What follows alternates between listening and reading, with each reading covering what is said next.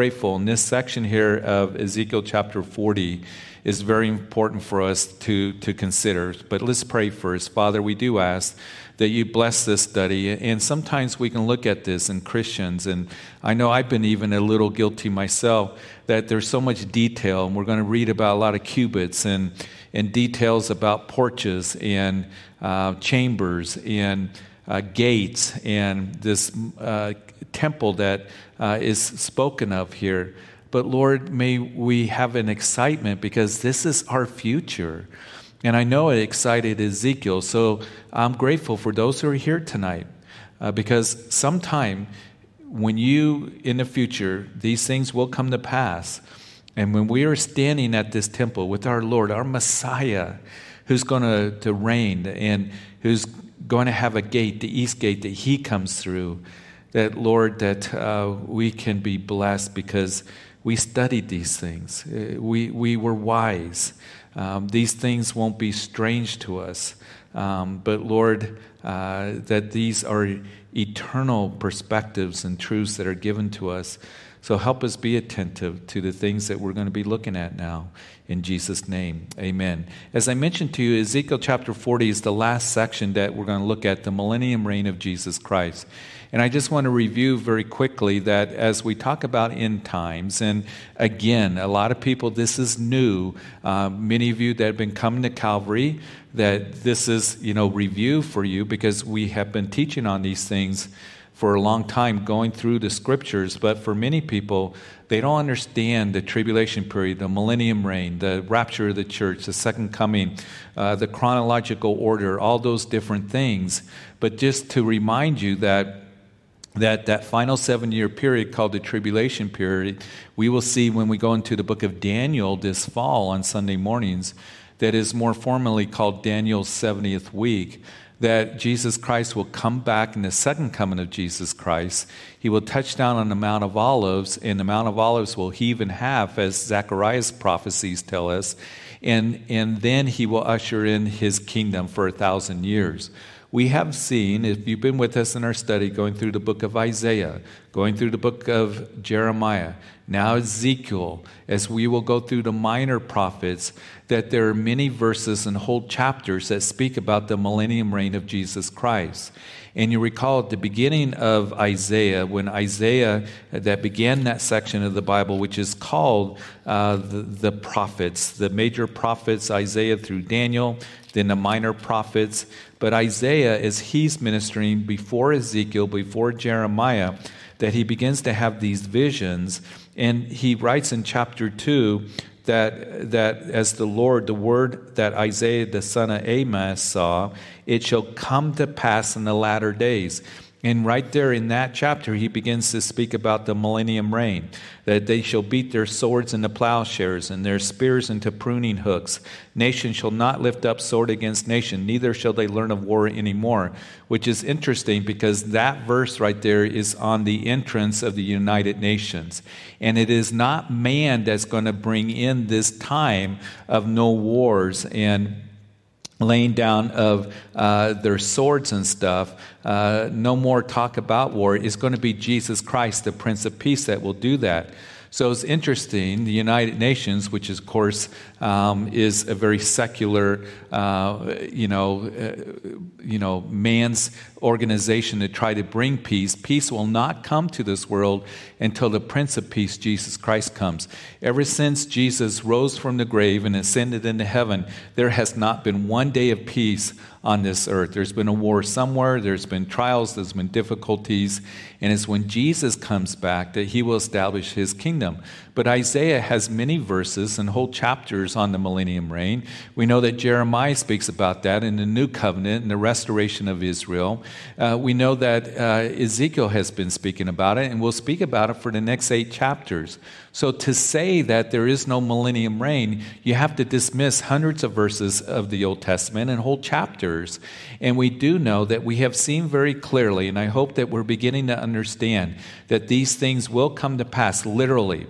Because as we go into chapter 40, there are those who will say, well, this is just symbolic, this temple that is being spoken of, that we're going to be looking at. And I believe it is literal. I believe that this is the millennium temple that will be standing during the time of the millennium reign, and we're going to be there at that temple. We're going to see it, and that's where our Lord is going to reign, and it's going to be a glorious, glorious time. So a couple things to think about, that as we go through this again, this is a section where it gets ignored a lot in the church today. Very few Christians have read these chapters or just kind of pass over it because it is very detailed. That's another reason why I believe it's not symbolic. Why all the detail? Why this precise measurements and description given to us of this temple that will be in the millennium reign? Because I believe that we're going to see it. And you who chose to be here tonight to listen to this, that you're going to be blessed in the future. It isn't going to be like we're going to be there going, wow, look at this temple. I didn't even know this was going to be here. That as we are there, we're going to say, yes, I remember the 8 steps that were talked about, the gates and how wide the gates were, almost 90 feet wide, and the pillars 90 feet high, and all these other things, and how there's the east gate, that's going to be the gate of the Messiah, and the north and south gates, and the chambers, and all of this, and the outer courts, and the inner courts. We're going to be blessed because we were familiar with this. But also keep in mind, Ezekiel here, he's been prophesying all these chapters that we have gone through. And Ezekiel has been prophesying some very heavy things, that as he has been addressing the false teachers, the false leaders, their corruption, and speaking how the Lord is going to bring judgment to Jerusalem. Matter of fact, the last vision that he had, the date given, concerned the destruction of Jerusalem back in chapter 24, and then the proclamations against those nations that surrounded Judah. And so there has been the heavy words of Ezekiel that has come. And then in chapter 36 and 37, he begins to talk about, in those chapters, the restoration of Israel. Little glimpses of hope, because the Lord never leaves us without any hope. But then all of a sudden, chapter 36, and how the land's going to blossom once again. Chapter 37, the vision of the dry bones, the nation becoming alive once again. We've seen that fulfilled in our lifetime. And then chapters 38 and 39 that we covered last week, he sees that major battle that will take place. It won't be much of a battle, because as those armies, confederation of nations, come against Israel, in the time that they come back in the latter days, right there, we see that Lord has a promise that they're going to come back from the nations, inhabit the land and the mountains and those ancient cities once again, and be there and dwell securely in the land at that time, which is now, that we're going to see that Gog, the leader of Magog, and those other nations that speak of Russia and Turkey and Iran, are going to invade Israel and the other nations that are mentioned there as well. And God's going to defend them. And then we see that God pours out His Spirit at the end of chapter 39 that speaks of the cleanup of the battle. We are living in very exciting times. They are very difficult times, folks. But you and I, we are on the scene for the very first times in 2,000 years that the church is on the scene and Israel is on the scene. And God is preparing the church for what He has for us, and that is that He's going to come and take us home in the rapture of the church, which I believe will take place before Daniel's 70th week, or the tribulation period. And then He's going to be focusing once again that final week, 7 years, on Israel once again. There will be those who will become believers, but at that time, at the end of the tribulation period, that we know that there will be a national restoration. Even as he talks about there's going to be a physical restoration, we're seeing a partial fulfillment of that. Since 1948, more and more Jews are coming back into the land. They are inhabiting those ancient cities. The land is blossoming, but ultimately, that when Jesus Christ comes back, that it will be the ultimate fulfillment of the things that we've been talking about. There will be a national restoration of Israel, even as Paul talked about it in Romans chapter 11. So all these things are very important for us to understand, That blindness in part has come to Israel until the fullness of the Gentiles has come. And then at that time, Paul writes in Romans chapter 11, all of Israel will be saved. And Jesus Christ, when he comes back in his second coming, we will come back with him. Jude says in his little epistle that's right there before the book of Revelation that, behold, he comes with 10,000s of his saints. That's you and me. That's our future, folks. And it's not a Hollywood movie. It's not myths. It's not fables. It's not some new strange, doctrine or vision that somebody came up with. It is declared very clearly in God's word, and it shall come to pass. John was told in the New Testament, in the book of Revelation, write these things down that must come to pass, and they will come to pass.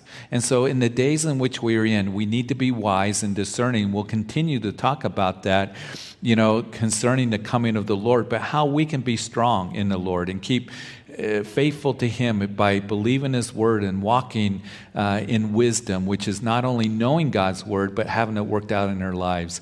So it is exciting times. And I really believe that God wants to work. I really believe that he desires to use you and to use us as a church to be able to be light and truth and a blessing and bring comfort to others. Because when Paul wrote about the rapture of the church and even that how the day of the Lord, that we are not appointed to wrath, but to obtain salvation through our Lord Jesus Christ, he said, comfort one another with these words. And I believe that a lot of churches and pastors will not talk about the coming of the Lord or the tribulation period because they're afraid that they're going to burden the people. But we are to do that because it is part of God's word, and also to not scare you but prepare you and be wise and discerning in the days in which we're in. Ezekiel here, as we go into chapter 40, I think this is Ezekiel, the high point for him, because keep in mind that Ezekiel is a priest and he would have very special interests. When I first taught on Ezekiel chapters 40 through 48, which was some 13 years ago, and then going through this again, initially it's like, why all the detail and why all of this? But I began to have the Lord minister to me saying, this is a high point for Ezekiel. He was a priest, and all the devastation, destruction, and judgment that he had been, prophesying about that would take place.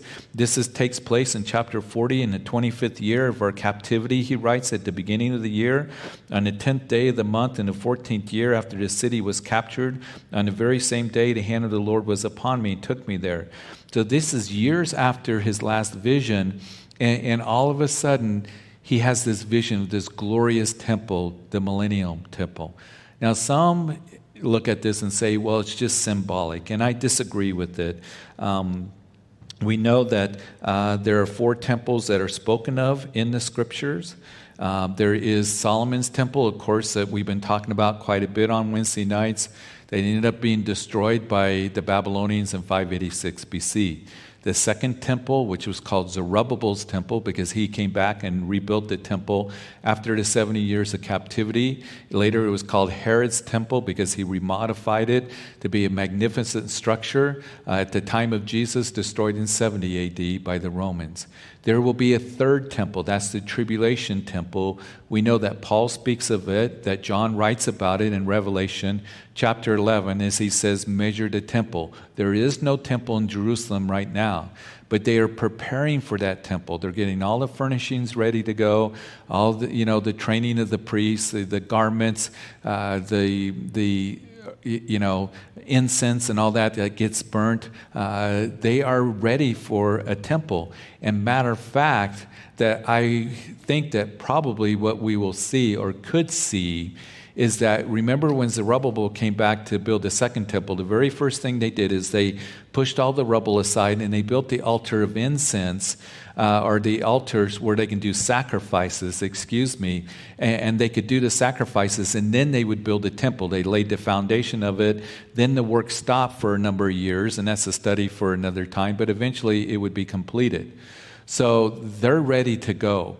And when we went to the Temple Institute in Jerusalem, which speaks about how they're preparing for the future temple, they said something that we see in the Scripture. They said, we can do sacrifices without the temple actually being built. So that could happen. And as we see that these things are beginning to come to pass, as Jesus said, look up and rejoice, your redemption draws near, that there will be a third temple. Paul talks about how in the middle of the tribulation period, that the Antichrist will then go into that temple, which is called the tribulation temple, and he will set up an image of himself and declare it to be God, to be worshiped as God in the temple of God.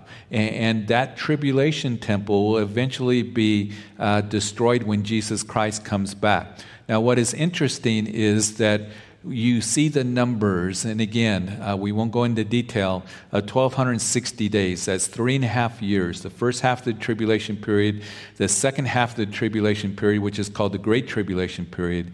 And Daniel is told from the time of the abomination of desolation, when the Antichrist goes into the rebuilt temple and proclaims himself as God, until the consummation of all things is 1,290 days.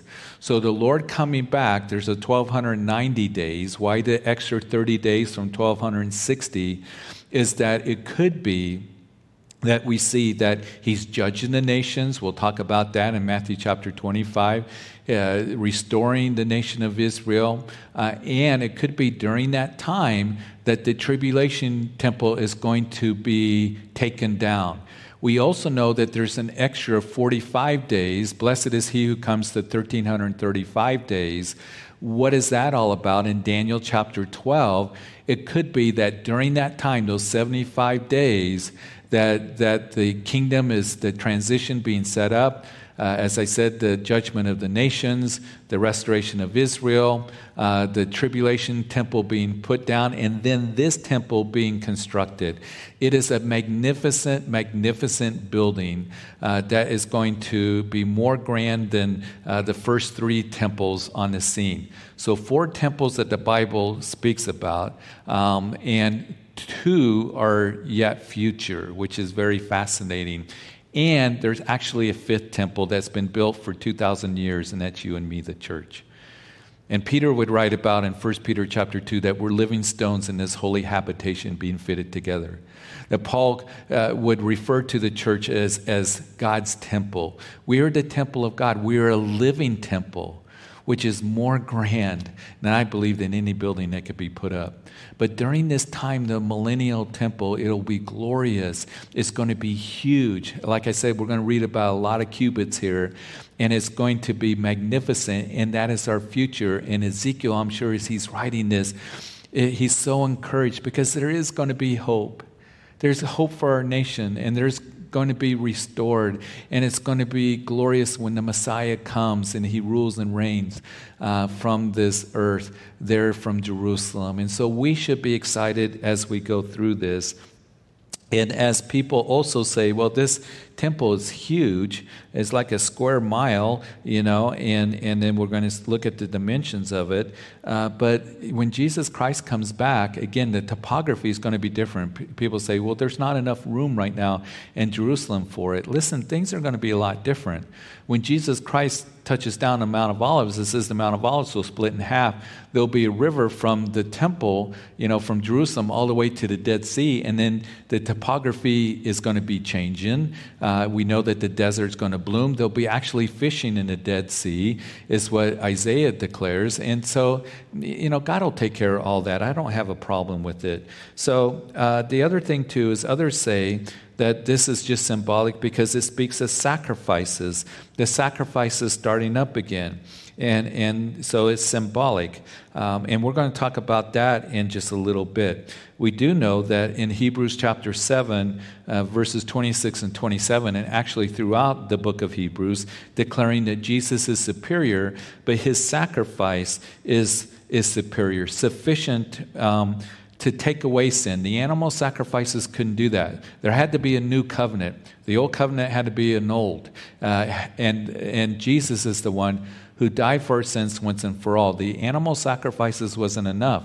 It only covered sin until Jesus, the Lamb of God, came and died for our sins once and for all. So you see that phrase once and for all in the book of Hebrews, but the animal sacrifices were inferior. It was only a covering of sin until Jesus came along. So what are the sacrifices about here? Well, we'll be looking at that as we go through this. We also know that Jeremiah chapter 33, you might recall, and Isaiah chapter 60 gives indications that there will be sacrifices in the millennium reign as well. So Ezekiel giving great details on the temple, I believe it's literal. I believe that we are going to see this. This is our future as well. But as we continue in verse 2, the vision of God, he took me into the land of Israel and set me on a very high mountain. On it, towards the south, was something like the structure of a city. So again, the topography changing. There's a very high mountain. We don't know what mountain it is. We know that to the east of where the temple proper is presently, the Temple Mount is what it's called, where Solomon's temple and Herod's temple stood, where the tribulation temple is going to be built. To the east is the Mount of Olives, and to the south is Mount Zion. Zion is a name of Jerusalem, but we don't know what this mountain is, as the topography very much it could change. It says a very high mountain.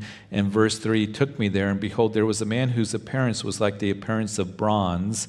He had a line of flax and a measuring rod in his hand, and he stood in the gateway. And the man said to me, Son of man, look with your eyes and hear with your ears, and fix your mind on everything I show you, for you were brought here so that I might show them to you. Declare to the house of Israel everything that you see. So Ezekiel having this vision now of the new temple as a sign of God's presence among his people. Now, as I said, the millennium temple is yet future. It's the fourth temple that's spoken of as far as a building in the scriptures. The third tribulation temple and millennium temple have not been constructed yet. And we will see that this temple will outshine all the other temples as you know, glorious, and it's going to be in existence for nearly 1,000 years. We're at the end of the millennium reign, that we know that the heavens and the earth that we now know are going to vanish away. Peter says in a fervent heat, and then he'll create a new heaven, a new earth, and a new Jerusalem. But I want you to notice that what we read here in verse 4, set your eyes and set your mind on the things that I will show you. And then you can declare this to the house of Israel. And we can make personal application for that. We cannot declare anything to the people that are linked to us in our lives. Parents to your kids, or to your family members, to friends, to whoever is linked to you in your life. You cannot declare God's truth if you're not fixing your eyes and mind on the Lord. And may we be ones that we keep our eyes on the Lord. We stay close to the Lord. We keep learning of the Lord, allowing him to speak to us and speak to us these things as we go through the Word of God, what he wants to show us and declare to us. It's so wonderful to be able to fix our eyes on him. Aren't you blessed? I am, as I think about it more and more, that we can fix our eyes on Jesus. Fixing our eyes on Jesus, the author and finisher of our faith, as Hebrews declares. That we don't have to just set our eyes on the world that will just get you down and discourage you and bring defeat to you.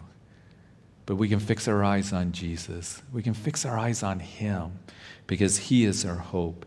And then in verse 5 of chapter 40, now there was a wall all around the outside of the temple, and the man's hand was a measuring rod 6 cubits long, each bearing a cubit and a handbreadth, and it measured the width of the wall structure 1 rod and the height 1 rod. So there is this individual that he sees. It's obviously an angelic being that is there with a measuring rod.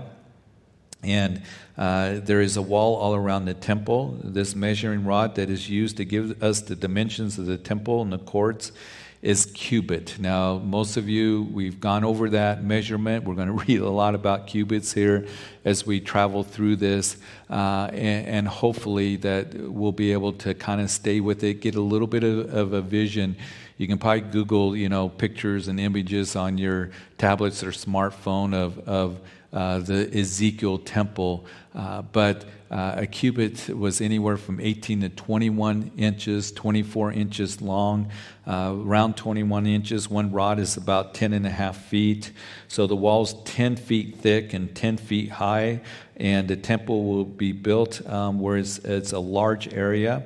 And here is the tour of the temple given by this man with the measuring rod. As I said, an angelic being, that it is pretty obvious. And then we begin to learn about the eastern gateway of the temple here in verse 6. Then he went into the gateway which faced east, and he went up to its stairs and measured the threshold of the gateway, which was 1 rod wide, and the other threshold was 1 rod wide. Each gate chamber was 1 rod long and 1 rod wide.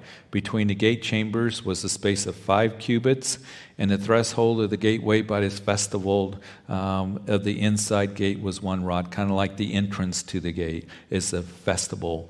He also measured the vestibule of the inside gate 1 rod. Then he measured the vestibule, verse 9, the gateway 8 cubits, and the gate post 2 cubits, and the vestibule, the gate was on the inside. And the eastern gateway were 3 great chambers on one side and 3 on the other. The 3 were all the same size. Also the gate posts were the same size on the side and that side. He measured the width of the entrance of the gateway 10 cubits, and the length of the gate 13 cubits. There was a space in front of the gate chambers, verse 12 tells us, 1 cubit on this side and 1 cubit on that side. The gate chambers were 6 cubits on this side and 6 cubits on that side. Then he measured the gateway from the roof of one gate chamber to the roof of the other. The width was 25 cubits as doors faces door. He measured the gate post 60 cubits high. That's about 90 feet or even more, 100 feet high. These gate posts, that's huge. The court all around the gateway extended to the gate posts. From the front of the entrance to the gate to the front of the vestibule of the inner gate was 50 cubits, and that's about 75 feet or more. There were beveled windows, frames in the gate chambers, and in the intervening archways of the inside of the gateway all around, and likewise all the vestibules. There were windows all around in the inside, and each gate post were palm trees. So this detailed measurement of the vestibules, the gateway to the temple, the gate that faces east. When you see pictures, we've been showing one on Sunday mornings, that from the Mount of Olives, you look to the east, you look at the temple, mount where the first 2 temples stood, and we know that there's a gate there and it's sealed. We'll talk more about that as we continue through this vision, but that's the eastern gate. And here, when the millennium reign, there's going to be this gate that faces east, and it is the most important gate because it's the gate of Messiah. And we will look at that again more carefully. The gates are huge, about 87, 90 feet wide. And this is one of the gates leading to the outer court. Given to us in detail, its depths, the threshold, the alcoves for the guards, beveled windows, frames in the gate chambers. Verse 17, the outer court is told to us. Then he brought me into the outer court, and there were chambers and a pavement made all around the court. 30 chambers faced the pavement. The pavement was by the side of the gateways, corresponding to the length of the gateways. This was the lower pavement. Then he measured the width of the front of the lower gateway to the front of the inner court exterior, 100 cubits towards the east and towards the north. So in the outer court, pavement's all around the court, and there's these rooms that is told to us. And as we look at these rooms, that there are 30 chambers, verse 17, that tells us we don't know what they are for. It doesn't tell us, but there is this space probably in even numbers along the northeast and south walls. And there's a distance between the gates about 100 cubits, or about 175 feet across. What are the chambers again for? We don't know, but there's 30 of them that are mentioned here. One of the things that, remember in our study, when you look at even Jesus' day, that on this south entrance, when Jesus made his triumphal entry into the city, He came down the Mount of Olives, and he crossed the Kidron, and many believe that he went into the eastern gate during that time. He could have. Some believe that perhaps he swung around where most of the people were, and the southern gate. And the southern gate, they've excavated it, and they realized going up to the Temple Mount that there was 3 entrances, and then they actually excavated the original steps that led up to that, and that's where Jesus did a lot of his teaching. And it will take you to the outer courtyard. And the outer courtyard was huge courtyards that were there that the pilgrims could come. There was the court of the women that were there that remembered Jesus, that he crossed the courtyards, across the temple proper. He saw that woman, that widow putting in 2 mites, commended her.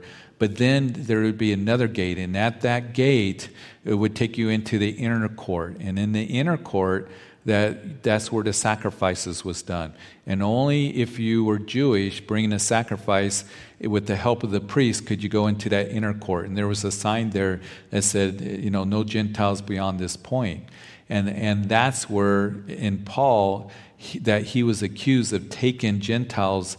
As you read Acts chapter 20, 21, he was accused of taking Gentiles into the inner court, and that's why the Jews rioted against Paul, and he went through that series of trials. So kind of the outer courtroom that is mentioned here, and then the northern gateway spoken of, verse 20, the outer court was also on a gateway facing north, and to measure its length and its width. Its gate chambers, 3 on this side and 3 on that side. Its gate posts and archways had the same measurements as the first gate. Its length was 50 cubits and its width 25 cubits. Its windows and those of archways and also the palm trees. Isn't that going to be nice? There are going to be palm trees, there. We all like palm trees and all of that. It had the same measurements as the gateway facing east. It was ascended by 7 steps, and its archway was in front of it.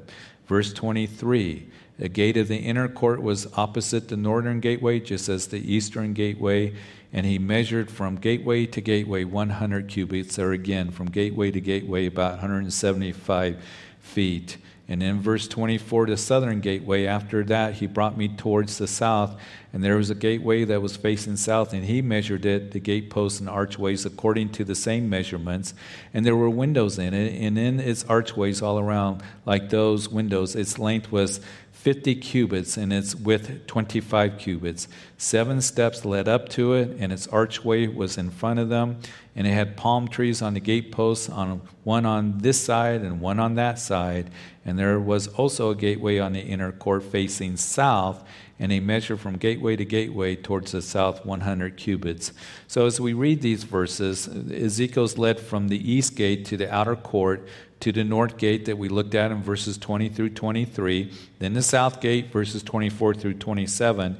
The south gate, 3 gates elevated on the south gate, again excavated, that is, on the second temple. You see that there was 3 gates that were there, and the steps leading up to it. And it is fascinating to go to it today, but here's the description that as these gates, one to the south, one to the north.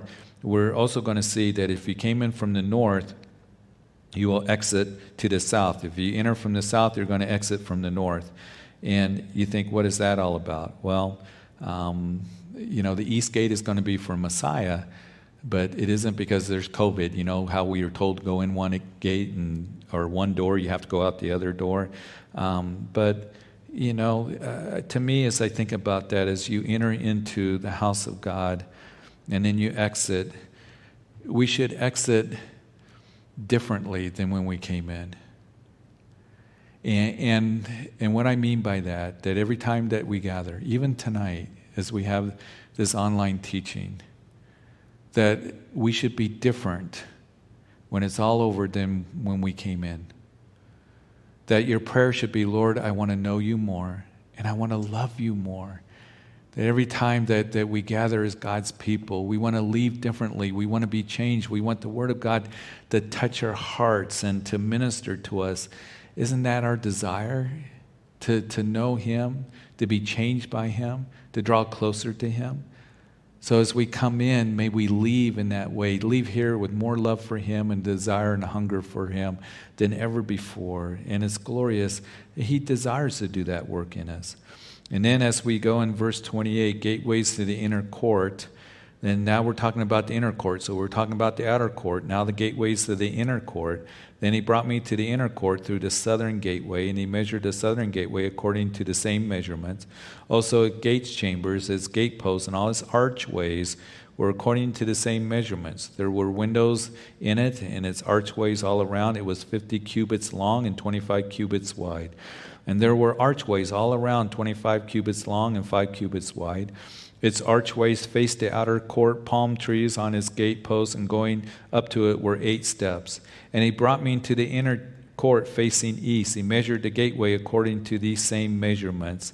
In verse 33, also its gates chambers, its gate posts, and the archways were according to the same measurements, and there were windows in it, and the archways all around. It was 50 cubits long and 25 cubits wide. Its archways faced the outer court. The palm trees were on its gates posts, and on the side and that side, and going up to it were 8 steps.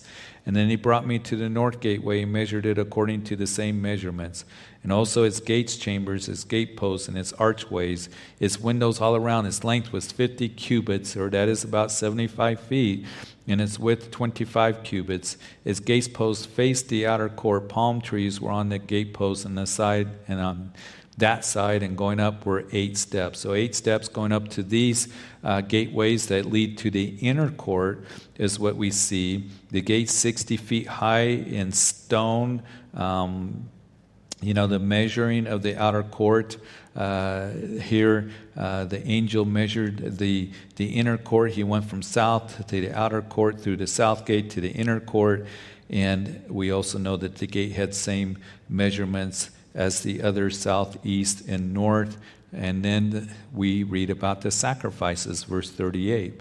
There was a chamber in its entrance by the gatepost and the gateway where they washed the burnt offering. The burnt offering, Leviticus chapter 1, remember, was a offering of worship.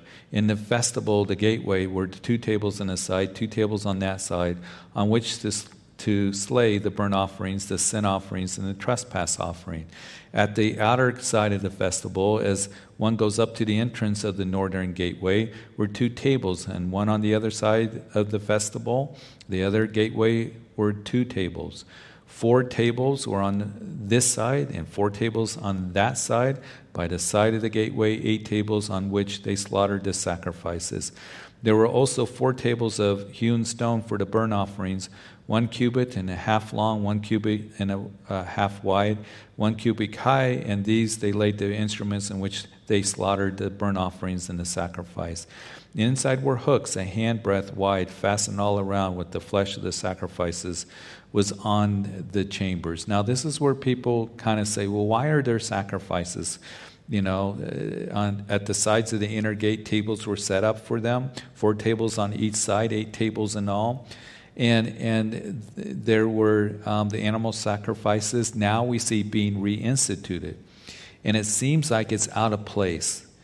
We know in the Old Testament the animal sacrifices were in place until Jesus Christ, the Lamb of God, came and was sacrificed for our sins once and for all, the Passover Lamb, the perfect Lamb of God. And we know that there haven't been sacrifices since then. For a short time, that in the tribulation temple there will be offering and sacrifices, is what Daniel tells us. But there are teachers that say these chapters are symbolic because sacrifices aren't necessary. So why are they mentioned here? Isaiah spoke of sacrifices, as I mentioned. You can look at Isaiah chapter 56, verse 7. Matter of fact, I quoted it on Sunday. Even then I will bring to my holy mountain and make them joyful in my house of prayer. Their burnt offerings and their sacrifices will be accepted on my altar, for my house shall be called a house of prayer for all the nations. So in that verse I gave reference to on Sunday, that is Jesus, as he rebuked the religious leaders in the cleansing of the temple, that he talks about Isaiah prophesying about sacrifices in the millennium reign. So if sacrifices do happen, why? Again, the animal sacrifices were not enough to take away sin. Only Jesus is. But here's an explanation. In the millennium kingdom, remember that it's going to be Israel that's going to be in a place of prominence in God's kingdom. The Levitical sacrifices that you read about in the Old Testament were definitely connected with Israel's worship of God. And the Levitical sacrifices look forward to the time that Messiah would come. And in the millennium sacrifices look back to and will be a visible reminder of the work of Jesus on the cross. So there are some similarities but difference between the millennium and the Levitical sacrifices. So with that all said, it is believed that the sacrifices are going to be a memorial or object lesson of the supreme sacrifice made by the Lamb of God. The New Testament, the church age, the communion table. We come and we take of the bread, we take of the cup. Remember Jesus' body broken for us. He said, do this, eat of my body, do this in remembrance of me. And in the new covenant of my blood that is shed for the forgiveness of sin as we take of the cup. So that's a memorial for what Jesus did. These sacrifices are a memorial, and it's looking back that we see that it is set up a lesson for, as I said, the supreme sacrifice made by the Lamb of God. So this will end after the millennium reign of Jesus Christ. As we look at the new heaven and the new earth, there's no temple sacrifices that are mentioned there at all. It will be different. So this is during the millennium reign. This is why sacrifices are done. In verse 44, outside the inner gate was the chambers of the singers in the inner court, one facing south at the side of the northern gateway, and the other facing north at the side of the southern gateway. Then he said to me, this chamber which faces south is for the priests who have charge of the temple, and the chamber which faces north is for the priests who have charge of the altar. These are the sons of Zadok, the sons of Levi, who come near the Lord to minister to him. Now it's interesting that we're going to see, and again we'll talk more about it as we progress, that the sons of Zadok, that priestly family, is going to have a special place ministering before the Lord and minister to him, a very special place that they will have as they do that. And then Ezekiel enters into the inner court, as he measured the court, 100 cubits long, verse 47, and 100 cubits wide, foursquare, the altar in front of the temple. Then he brought me to the festival of the temple, measured the doorpost of the festival, 5 cubits on this side, 5 on that side, and the width of the gateway was 3 cubits on this side and 3 cubits on that side. And then verse 49, the length of the festival was 20 cubits and width 11. And by the steps which led up to it, there were pillars by the doorpost, one on this side and another on that side. So we're going to end there. But Ezekiel enters into the inner court. He notices 2 rooms, one on the side of the north gate facing south, one on the south gate facing north. And so the rooms are priestly rooms for the priests serving in the temple. Zadok descendants will be ministering during that time. We'll go into chapter 41, 42 next time looking at this, but so much here, rich things for us to be looking at. And Father, I do pray that tonight as we cover this one chapter that, Lord, someday we're going to see this temple that is constructed. When you come, magnificent, glorious temple. And Lord, to be able to come and know that our Messiah, the one who's going to come and rule and reign from this whole earth, is going to reign from there. And Lord, we thank you for the glorious future that we have. And Lord, I know that Ezekiel, as he's looking at this, their future was very bleak at that time. Their future was very bleak, and it seemed like there was no hope for them. But Lord, you are our hope. And Lord, I pray that we would keep our eyes fixed on you as we talked about tonight, to hear from you, to know our hope is from you. And Lord, that it would excite us. That as we see the things around us, Ezekiel receiving his vision when they were in the middle of the captivity, and it seemed so hopeless. But yet, as we find ourselves in the middle of trials and difficulties and all of this, that we would always know that you have a message of hope that we can tuck away of truth in our hearts, knowing that these things will come to pass. I pray that you help everybody as they're maneuvering through the heat this week. That, Lord, I want to pray for those who are working out in the heat, that you would help them. And Lord, it's to the point where it can be dangerous. And Lord, I pray for those who perhaps don't have central air, that you would help them. And Lord, that you would just bring us back here on Sunday as we continue to learn of you, as we continue in our study of Matthew. And Lord, when we come in, desiring to leave, loving you more, knowing you more than when we came into this place. So Lord, thank you for tonight. Pray bless everyone here in Jesus' name. Amen. Hope to see you on Sunday. God bless you.